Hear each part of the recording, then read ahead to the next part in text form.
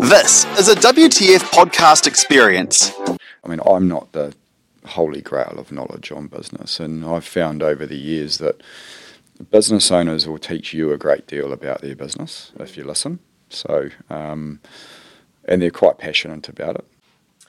A collection of ferrets is called a business, and here on New Zealand's most awarding business podcast, we tame the ferrets once and for all. We welcome entrepreneurs, leaders, inspirational figureheads to inform, educate, motivate and inspire. My name is Freddie Bennett, entrepreneur, world record holder, author and wannabe podcast host. And today, folks, we have got a real treat for you. I am delighted to welcome here to the Taming the Ferret studio, we have Nick Hosking, Commercial Growth Manager at Kiwi Bank. Nick, it is a pleasure to welcome you to Taming the Ferrets. Thanks, Freddie. It's great to be here. Well, it's great to have you here. And so Nick, to get us started off, for anyone that doesn't know what a commercial growth manager at Kiwi Bank is or does, tell us a bit about yourself. Commercial growth manager is a similar to a commercial manager, I guess, that probably many New Zealand businesses have had over time. So we basically help you with your commercial business. Whether it be acquisitions or growth we lend you money basically to do the things that you want to do. Amazing. Yep. I love that. And I'm sure there's a lot of businesses out there at the moment that need not just the financial support, but also the business guidance and the growth guidance as well. Yeah, I think most directors that I speak to or, CEOs of boards and stuff, it can be quite a little lonely job, where you sort of quite nice to have a certain type of person around you or a council or a team of people to sort of bounce ideas off. Definitely. And how did you get into banking to start with before you went into this role? Was it something that you always wanted to do as a child, or has it been a bit of a journey? I probably fell into banking, to be fair. It sort of never really kind of wasn't a goal. When I sort of, what do you want to be when you grow up? I don't think anyone ever says I want to be a banker. Well, maybe. I think my first goal was probably to be an Air Force pilot because I'd watched Top Gun, 100 times over as a little guy. Exactly the same here. Yeah. So I think we all fell into careers that are much more exciting than Air Force pilots or Navy pilots, obviously. Yeah. But no, I sort of, I left school fairly early.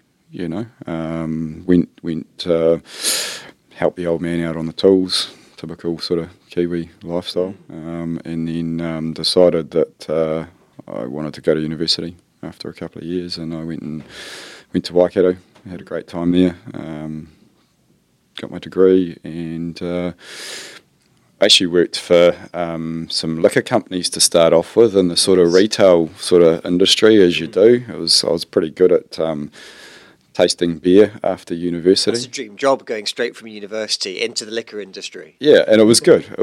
You're dealing with public and, and business to business and wholesales, and it took me up to the Coromandel.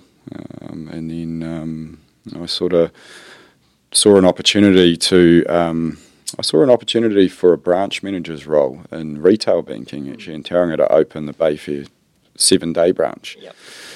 And they wanted people to work weekends, and no bankers wanted to work weekends back then. And I was in the liquor industry, and I was, work weekends, that's pretty normal. And that's kind of where it started, really. And then I started in retail banking, running branches, and then got picked up into commercial banking in the National Bank, and went to the Horse, which were, kind of co-owned by the two. And that's really it. That's where I started learning the sort of the craft of commercial banking and relationship management. Yeah. Amazing. And I think I've worked around the banking industry in the past. I've never worked in the banking industry. Is it, from the outside, it can seem just such a complex world with all the different language and the terminology and obviously the numbers and everything else. How are you able to make it simple for either for current business owners or people that would love to start that business one day, that have a dream of having their own business? And And it can be overwhelming at times. How do you help people start? It's a good question. I think, my comment on the banking industry being complex with a lot of jargon, I think it's got even more complex over the last few years. If you use reference points like AML and sort of that kind of type of governance, I think, it can be very confusing and overwhelming for people trying to start a business. How do we make it simple for people? It starts with having a conversation, really, and I think if you're the type of banker, and I think Kiwi Bank's a great bank for that, is that we love to sit and talk to Kiwi businesses and hear your ideas. And if the idea is reasonably good, and you've got a good plan and you've got some people around you, we're fairly open to entertaining the idea. Yeah. I think that's a really powerful point, because I know, as I say, I'm thinking about the person, and let's face it, the world's been through a hell of a lot of change in the last couple of years. I was at an event in Auckland these last couple of days with a lot of people who are, all they're doing is talking about change and saying there's a lot of people out there at the moment that are either being forced to change careers, or they're just thinking life's too short not to follow that dream of starting a business. But they look at a bank and they just see it as a building where people come in and come out, and it's like this scary place where you can't go in if you don't have money. They forget that there's that opportunity to talk to someone, to talk to a business expert who, as you say, is willing to listen to ideas. And well, correct me if I'm wrong, but I think that's a great thing to really help break down some barriers and stop banking being so scary. Yeah, I think at the end of the day, we lend to people. So it's, it's the people in behind the business that make it successful. You can have a great product, but you can have poor execution and market, and there's plenty of examples of those all over the globe, But ultimately, if you've got a relationship with your banker and you're honest and, in the good times and the bad times, I think that's kind of what we're about is banking people and growing the New Zealand economy. Definitely. Yeah. And this is where I can play the tourist card, because it won't take a genius to work out that I wasn't a born and bred Kiwi. But I hear a lot of positive things about how Kiwi Bank is different to the bigger banks, and that's always interesting coming in as an outsider and not having this, the years and years of evidence or marketing to look at. And why do you think that Kiwi Bank is different? And I suppose deeper than that, why is it different to work for Kiwi Bank and not go off to one of the other ones? Kiwi Bank's pretty exciting. We're young. Some of the older institutions have sort of got 100 years behind them, probably more. I think in business banking we'd be less than 20. Yeah. So for us, growing market share is exciting. We don't hold a great deal compared to some of the big four, but it gives us the opportunity to run probably a different type of model, being young and growing. So we run very much a relationship focused model, where we enjoy being out with our customers and seeing their business and talking them through ideas, whether they be good or bad, and I think most of our bankers would say that they love connecting people with good people. Yeah. So your network of people becomes, everyone kind of co-mingles, I suppose, and then you get that kind of thought leadership within that circle, and sort of the energy is good, and Definitely. yeah, you get a.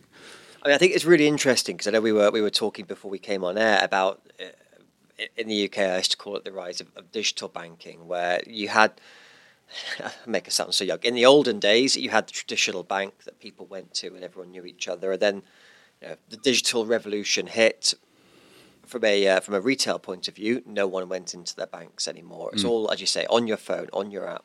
But then to have that, almost that revolution or rise again of the importance of personal relationships, and knowing that if you've got a question about your business, you're not going to have to call up a call center in a different country. That you can speak to someone who knows you, and just bounce some ideas off and get almost that support and that confidence that comes from knowing that you can talk to an expert. Yeah, I think, look, I've been doing commercial and corporate banking for coming up probably 15 years, and I've been part of the old paper revolution, where farmers used to write their budgets down on literally a piece of refill, to now where we're at, where everything's digital and plugged in through Xero, and you've got information at your fingertips. I think there's a really important balance between the two. So, and I think a lot of people would say that Xero's been revolutionary in terms of commercial banking, because particularly from my point of view, in terms of speed to decision into market.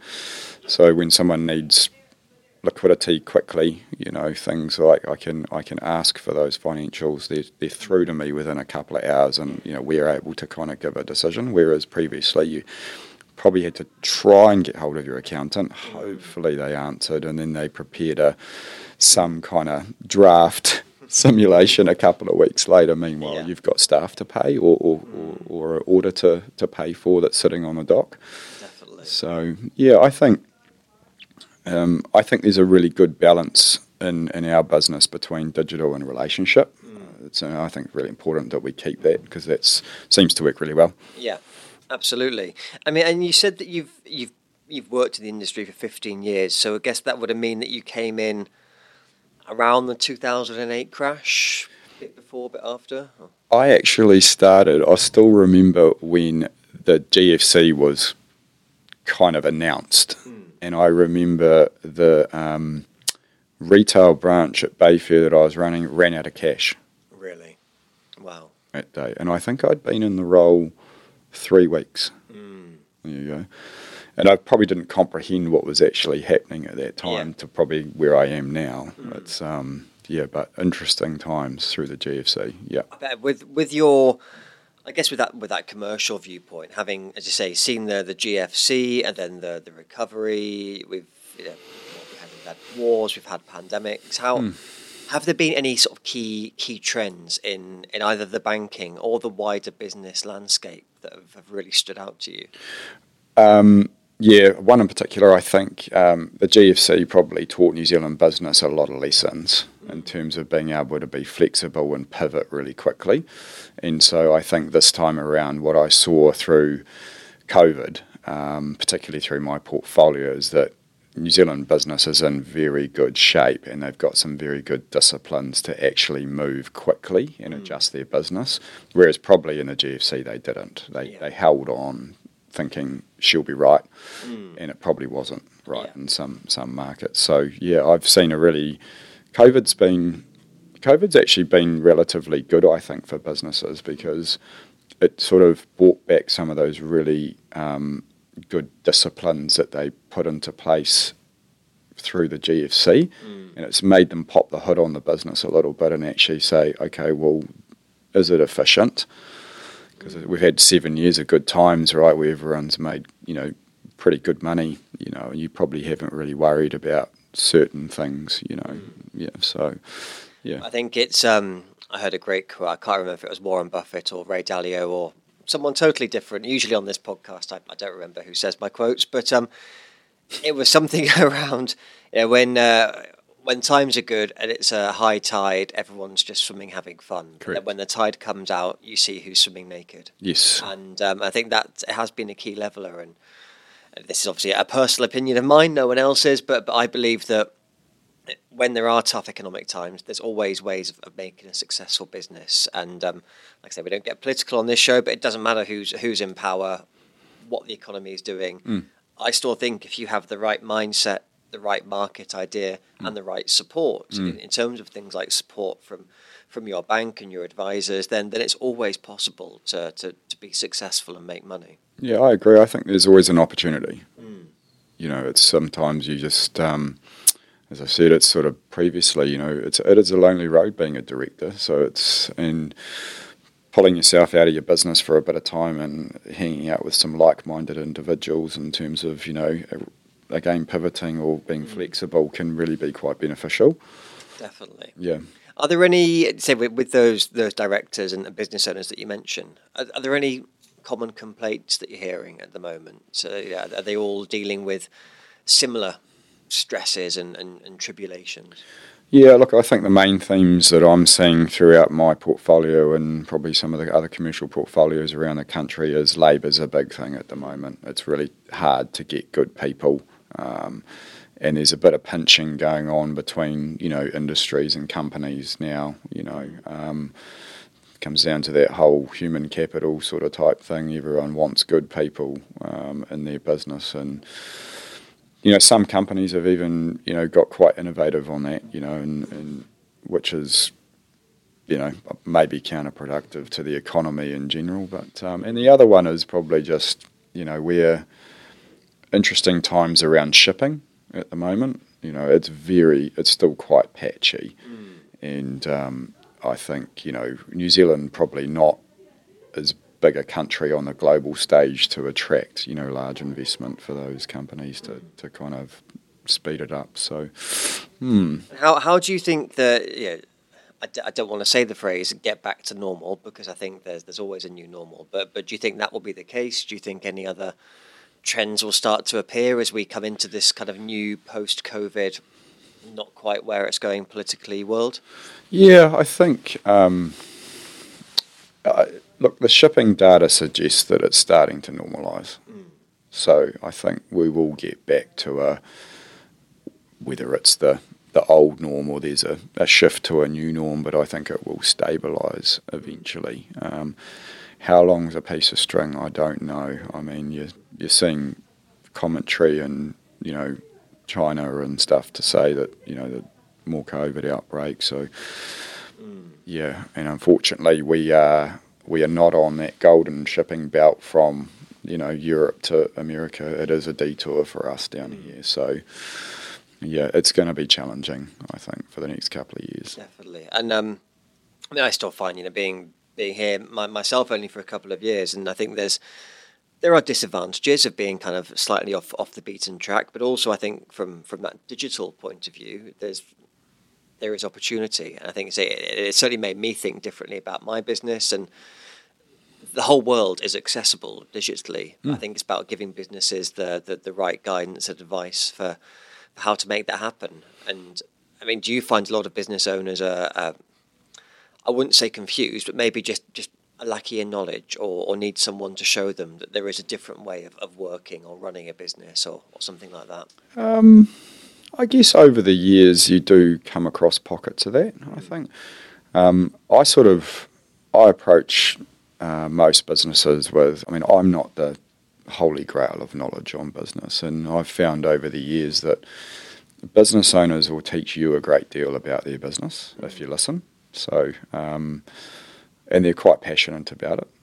I suppose what I look for is, do they have the right people around them giving them the right advice? So it's a bit like a makeup of a board, right? If you assemble a board with the 10 of the same people, you're going to always get a yes, but it's good to have that healthy debate around whether or not it actually has a return on asset value, or are we going for a long-term investment? What are we doing with our people? How are we growing, that sustainable side of our new stuff coming through? So we've got succession plans into roles and leadership and all of that sort of stuff that sometimes they tend to probably miss a little bit sometimes, or don't spend that time on that bit. So, yeah. So I really try to sort of challenge businesses just to pick three kind of critical success factors to their business, the things that they must get right in order to, deliver on their goals, whatever those goals may be, and then sort of focus on those really. And I sort of tend to wrap my conversations around those, from time to time. I love that in terms of focusing on those three critical success factors. And it's been sometimes a recurring theme on this podcast where we've talked about shiny object syndrome. And I think the temptation now is, maybe the downside of that digital world that we spoke about, is that there's so many you see so many people doing so many different things. I think for many business owners, there's a temptation, especially if things maybe aren't going the way they'd like to be saying, well, I'm going to go and do that, or I'm going to, we're going to start off an online store, or we'll do coaching, or we'll do a new product line or something else. And they can, I believe, dilute what makes them great. Yes, I agree. Yeah, I think there's, I've seen a kind of a sway towards in business, particularly in this, some the startups and sometimes just some of the thought leadership within organisations around it's good to fail fast and multiple times, and sort of an iteration of another product or something like that. We sort of get it to market, and I think that's there is a place for that. But also, I think there's a place for actually taking a step back and going, okay, well, let's just go back to the basics. What's our foundation, and what are we trying to deliver? And like I say, sometimes it's good to have that spread of people around you. Definitely. Yeah. I think that fail fast point is a key one, and I've probably been there as well. Myself in my early business years, and it's understanding the difference of saying, this isn't working, so this is a great example of failing fast and then going in a different direction, or just saying, this is just tough and we need to keep going. Yes. and push through it. And how do people know the difference? I guess coming to speak to you is probably the best way to find out the difference, but it's I think that indecision of like I say, is this not working, or do I just have to push through and we'll get to somewhere better? It's so difficult for people. Yeah, it's a tough question to answer, and I've seen a few different companies over my time have fantastic ideas, and where it falls over is that they either hold on to the product too long before they release it to market, or they haven't got the supply chain networks in place in order to deliver it globally. It depends, I suppose, whether or not you're focused on making a widget internally in New Zealand, or you want to be, kind of on the global stage, or have the ability to export your product overseas or import, obviously. But it's that supply chain is key. Like I've seen companies do very, very well going into partnership with larger corporates that already have existing supply chains and offshore ports, etc. And okay, so they might give away a little bit of their company or a percentage of the product or something, but I think that benefit far outweighs. Yeah, definitely. I think, and I heard this in a meeting I was in this morning. As someone was saying around, many business owners, they'll say take on 20 customers and they'll make 20 promises, and to the outside world they'll be saying we're winning because we've got 20 customers, but they don't. If you can't fulfill those 20 promises because of things like supply chain or capacity or human capital, all of a sudden things can go wrong very quickly, because then you've got 20 broken promises, 20 upset customers, and that's obviously not a great way to build a business. No, I agree. I think your brand's important, and being able to deliver on it. Like from our point of view, it's important that we can deliver customer service to our clients. It is a balancing act, between kind of growing and all the disruptions you've got in the world at the moment with, getting product out or in, and so. And the feedback I've had a lot though is that customers are actually pretty forgiving, particularly to a New Zealand company. We've got a great brand on the international stage. The New Zealand Inc. is pretty solid. If it's made in New Zealand, it's made pretty well. Yeah, absolutely. Yeah. And what you mentioned that around the the being forgiving and that trust, but what does good customer service mean to you? Because I imagine there may be cases when, you sometimes have to have more difficult conversations with either clients or businesses, but there's a way, I imagine, to have those conversations and still deliver a great customer service and build that customer trust. Yeah, I think, well, first and foremost, pick up the phones are probably my number one thing. If it rings, it's a client. They probably want to talk to you, so pays to say hello. Definitely. And it's funny how many businesses don't do that and how many people. I know when the phone rings, they have a panic attack. And they'll be like, I can't answer it. It might be someone. Of course it's someone. They want to speak to you. Yeah, it's a mindset change, right? It's an opportunity and sort of to engage with them. So I think the more you can engage with your clients, the better it is, right? Through the good times and the bad times. Delivering, having those tougher conversations is always challenging, I think, particularly, us as bankers, we love to say yes. I mean, that's, we love helping businesses grow. I know that, all of our relationship managers in Kiwi Bank, do a fantastic job. But if we have to say no, it's not always a flat no. If it's a no, it's not. We probably think it's not a great idea, And we're literally genuinely trying to protect you, your business, and your assets, But 9 times out of 10, we sort of deliver a pretty clear pathway as to how we can make it happen, And there has to be a bit of give and take sometimes, Definitely. Yeah. And I think we all find difficult with conversations. And I know, we don't like people say no to us. And we also don't like to be the people that say no. But I think if it's delivered in the right way, in a constructive way, then I've had clients before and deep down they could be quite happy to hear a no sometimes if it's, let's say, it's about that failing fast and failing forward approach. Yeah. I wanted to ask you as well, have there been any times in terms of the clients you've worked with or in your career when a business has really surprised you in terms of have they got in a new direction or been a amazing success story and the speed of that has surprised you and just made you think, wow?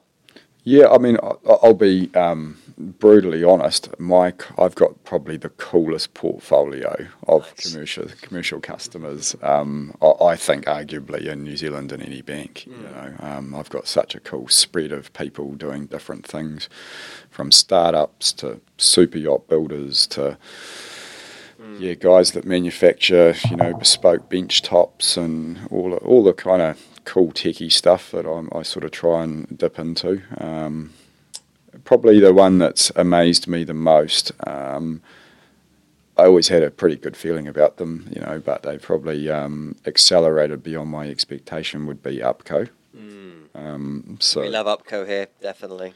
Yeah, that's a pretty special company, special product. And they're going to dominate, I think, in that space for a reasonable amount of time. Definitely. Yeah. I think it's in many ways, and I'm sure we'll be having the Upco team on the podcast in an upcoming episode. But I think, like we were saying at the start, it's a bit like maybe the banking industry as a whole. It's taking a new idea to an established market, and being that newcomer allows you to do things differently.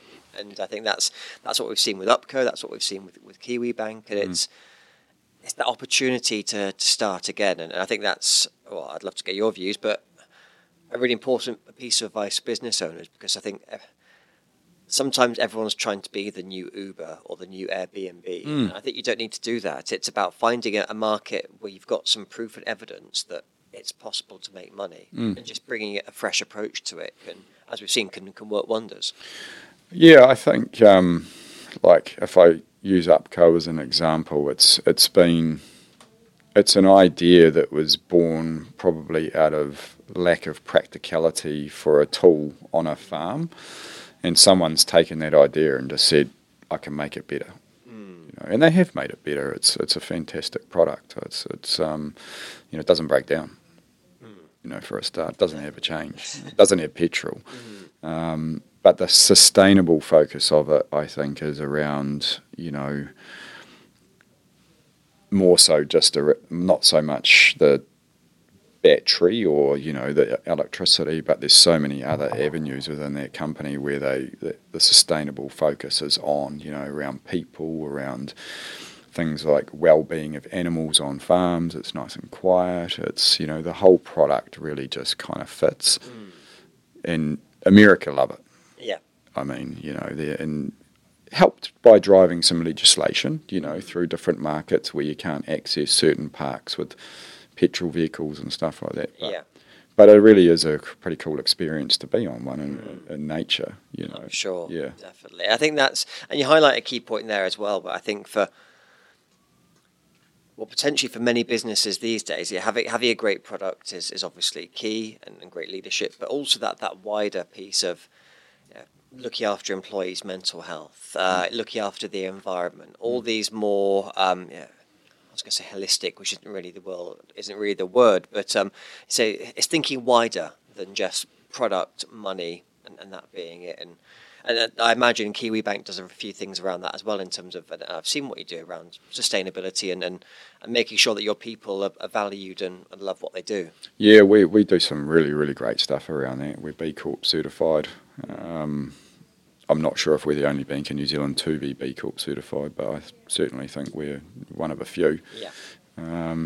KiwiBank, our lovely CEO, Steve Vukovic, gave us, and Charlotte Ward, our head of HR, instituted wellbeing days, one a quarter, which is quite nice as well. And but we generally I think we've got a great team culture within KiwiBank. We all kind of look after each other and sub into different business units to help them out when they're behind or under the pump.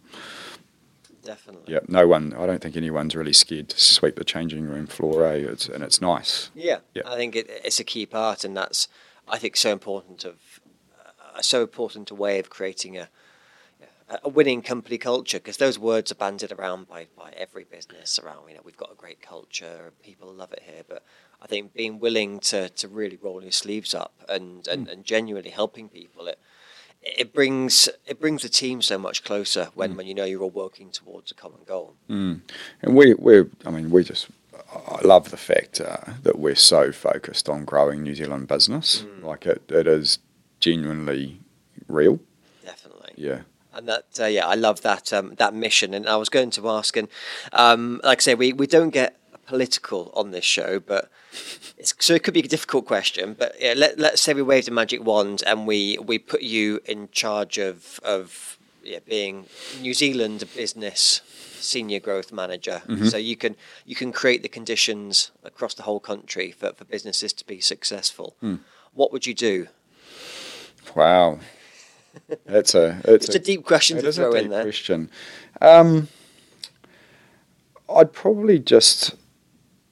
I think I would just educate New Zealand as a whole how important it is to grow your own business within New Zealand, and make the links to people because there is a little bit of undercurrent out there that some people probably think that New Zealand business do too well.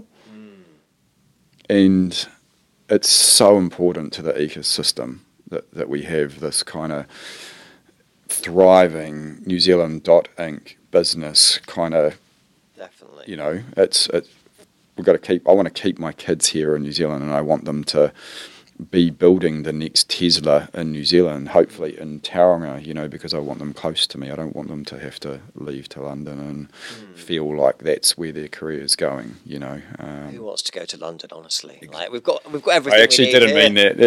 No. Well, there's a reason I left London to come here, believe me. And we joke about it, but I think it's right. And I think that that's why I'm here, because there is something special about New Zealand. There is something special about Tauranga. There's so much talent. There's supportive, knowledgeable banks such as yourself. And I think it's something that we all have a role to play from a local and a national perspective. It's like we've got a flame that's burning, and we will need to nurture it so it grows. Yeah, and I think hopefully down the track, maybe there's we're seeing some divergence towards kind of these sustainable finance loans, which signals to me that the banks all of us are keen to grow that space in New Zealand, which I think is amazing. You've got to have a balance between sustainability and commercial acumen, obviously, and we grow it for the right reasons. But I think if we can, as a country, can apply that lens of, hey, maybe the next thing we do is driven around these sustainable finance lending, or we're going to go into this pathway, that's got to be good for us, in terms of, building out that industry, whether it be manufacturing or, service or whatever, there will be another kind of layer come over the top, Definitely. Yeah. And I think that's a key thing, and something that is becoming more obvious to me. There are some countries in the world that want to make it easy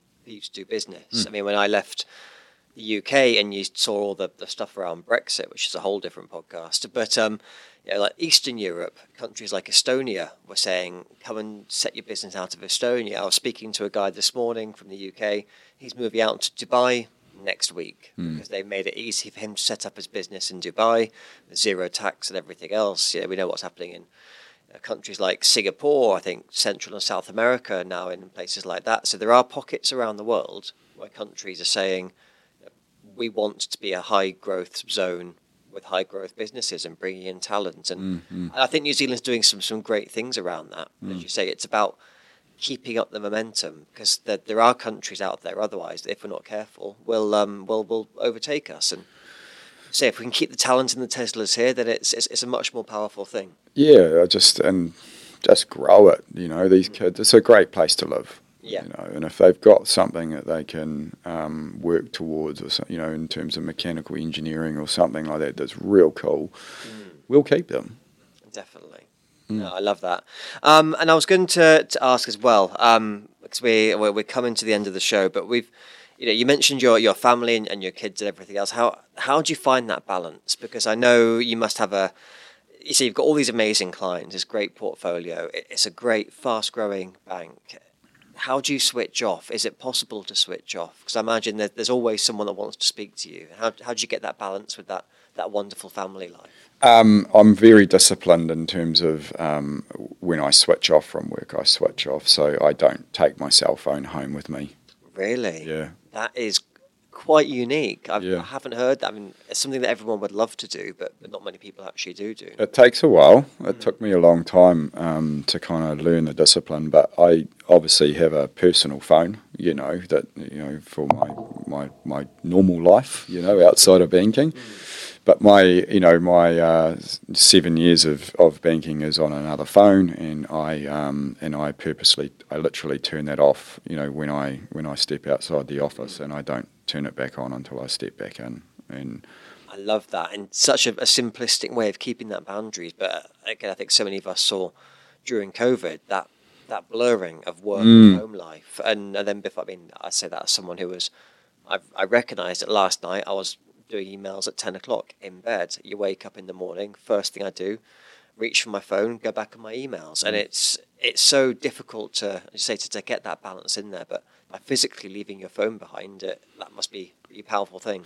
Yeah, I learned a skill many years ago. Actually, I was on a leadership sort of type course, and the facilitator at the front sort of made the analogy that, talking about sort of mental health and decluttering and winding down from work, the first thing that he did was he walks in and he literally throws his suit on the floor and he puts his worst clothes on, and it's a mechanism in your brain to kind of switch off, and be present with your children, which is pretty cool as well. Definitely. So my cell phone is that's our kind of suit now, isn't it? So leave it in the car, the problems will still be there. So I love that. That's powerful. I was going to ask you as well a couple more questions before we get on to the final one. Have you ever had an experience with a potential client or customer when they've come in and there's been some kind of situation where, the idea hasn't been good, but you've seen the person does have the right attitude, the right mindset, anything like that, where you see the wrong idea, right person, and what do you do in that case? It is a tough one. It's particularly when they're super enthusiastic about it, and they actually have the collateral behind them to do it. Really, sort of you go, well, okay, maybe, but look, it's a very gentle conversation, and you can actually kind of send them away with some, anchor some kind of questions in their head that provoke some thoughts, which might swing them around. But ultimately, even with the right capital behind you, there are some things that don't appeal to us in terms of markets, and the ability to deliver on some of those forecasts that perhaps they might bring. Yeah. And I use an example, what I'm thinking of here is that I had a person a few years ago who approached me. They wanted to start a goldfish exporting business. And look, on paper it was a really good idea, but in theory, I don't really have the knowledge around goldfish exports and stuff, so I just wasn't the right person for that client at the end of the day. So I just gently retracted, from that. So very, very wise thing, definitely. And I was going to ask as well. So if anyone's been listening to this podcast, I say, and they do have that genuine business idea, or maybe they already have a business, but they need some advice and support to start to grow it and take it to the next level. What would you give them as advice? What would their next steps be? Give us a ring here. Give us a ring at Kiwibank in Tauranga. If you're local, if you're not local and you're listening, again, give us a call here, and we can find a manager between the top of the North Island to the bottom of the South Island to connect you with, and we're more than happy to have a cup of tea and a chat. Whether you're new, old, growing, whatever, we'll listen. Perfect. I love it. And Nick, as we're coming to the end now, but we do have the secret final question, which is how we always love to. I said there was no traps on this podcast, except. So, if I lean backwards. So we have a tradition on Taming the Ferrets that the previous guest gets to write a question for the next guest in our question book. Lovely. So I haven't seen this question myself either. So the good news is you get to write the question for the next guest. Lovely. So if I go on to the right page. Where is the latest one? He's got some great sound effects here. It is a real book that he's. It is a real book. Okay, quite an interesting one, but we haven't gone here in the discussion. So let's find out. What marketing tool has generated the most business for you? I would say a mixture of LinkedIn for me is a very good marketing tool in my role, and I obviously for those of you who don't know, I sort of spent some time on TVNZ Sunday, and it's been amazing exposure for Kiwibank, really, in terms of our journey on sustainable business and supporting sustainable businesses that you've seen that sort of series on. So if you haven't watched it, go watch it. The last one was Ockham. They're building an amazing product around, green, eco-friendly homes, and it's super cool that we're in that cutting edge stuff. Definitely. Yeah. No, I love that. So, LinkedIn and if there's any way for getting people on TVNZ, then that's always a bonus. Yeah. Perfect. Well, Nick, it's been brilliant having you on Taming the Ferrets. You mentioned in terms of people reaching out, if they want to find you directly, they find you on LinkedIn. Is there another way to get in touch? I'm actually pretty sure you can click on the Kiwibank website, go under business banking. I think you can search regionally, by there, and then it'll pop up with a whole lot of bankers with our lovely photos in there, smiling, waiting to take your call. Perfect. Well, we will put all the links in the show notes as well. But Nick, for now, it's been a pleasure to have you on Taming the Ferrets. We'd love to have you back in a few months' time to talk about how the rest of New Zealand's growing. Maybe we'll even poach you from TVNZ for regular. I'm sure they're terrified about us. Thanks. So no, it's been a pleasure to have you on the show. It's been a pleasure to be here. Thank you. Cool, great stuff. Thank you. Like what you hear? Don't forget to follow us on social media at Taming the Ferrets, and to give us 5 stars on your podcast provider. We're New Zealand's best kept secret, but don't be afraid of sharing us with the world. This has been a WTF experience. Discover more of your favourite shows and learn how to launch your very own podcast at wtfproductions.nz.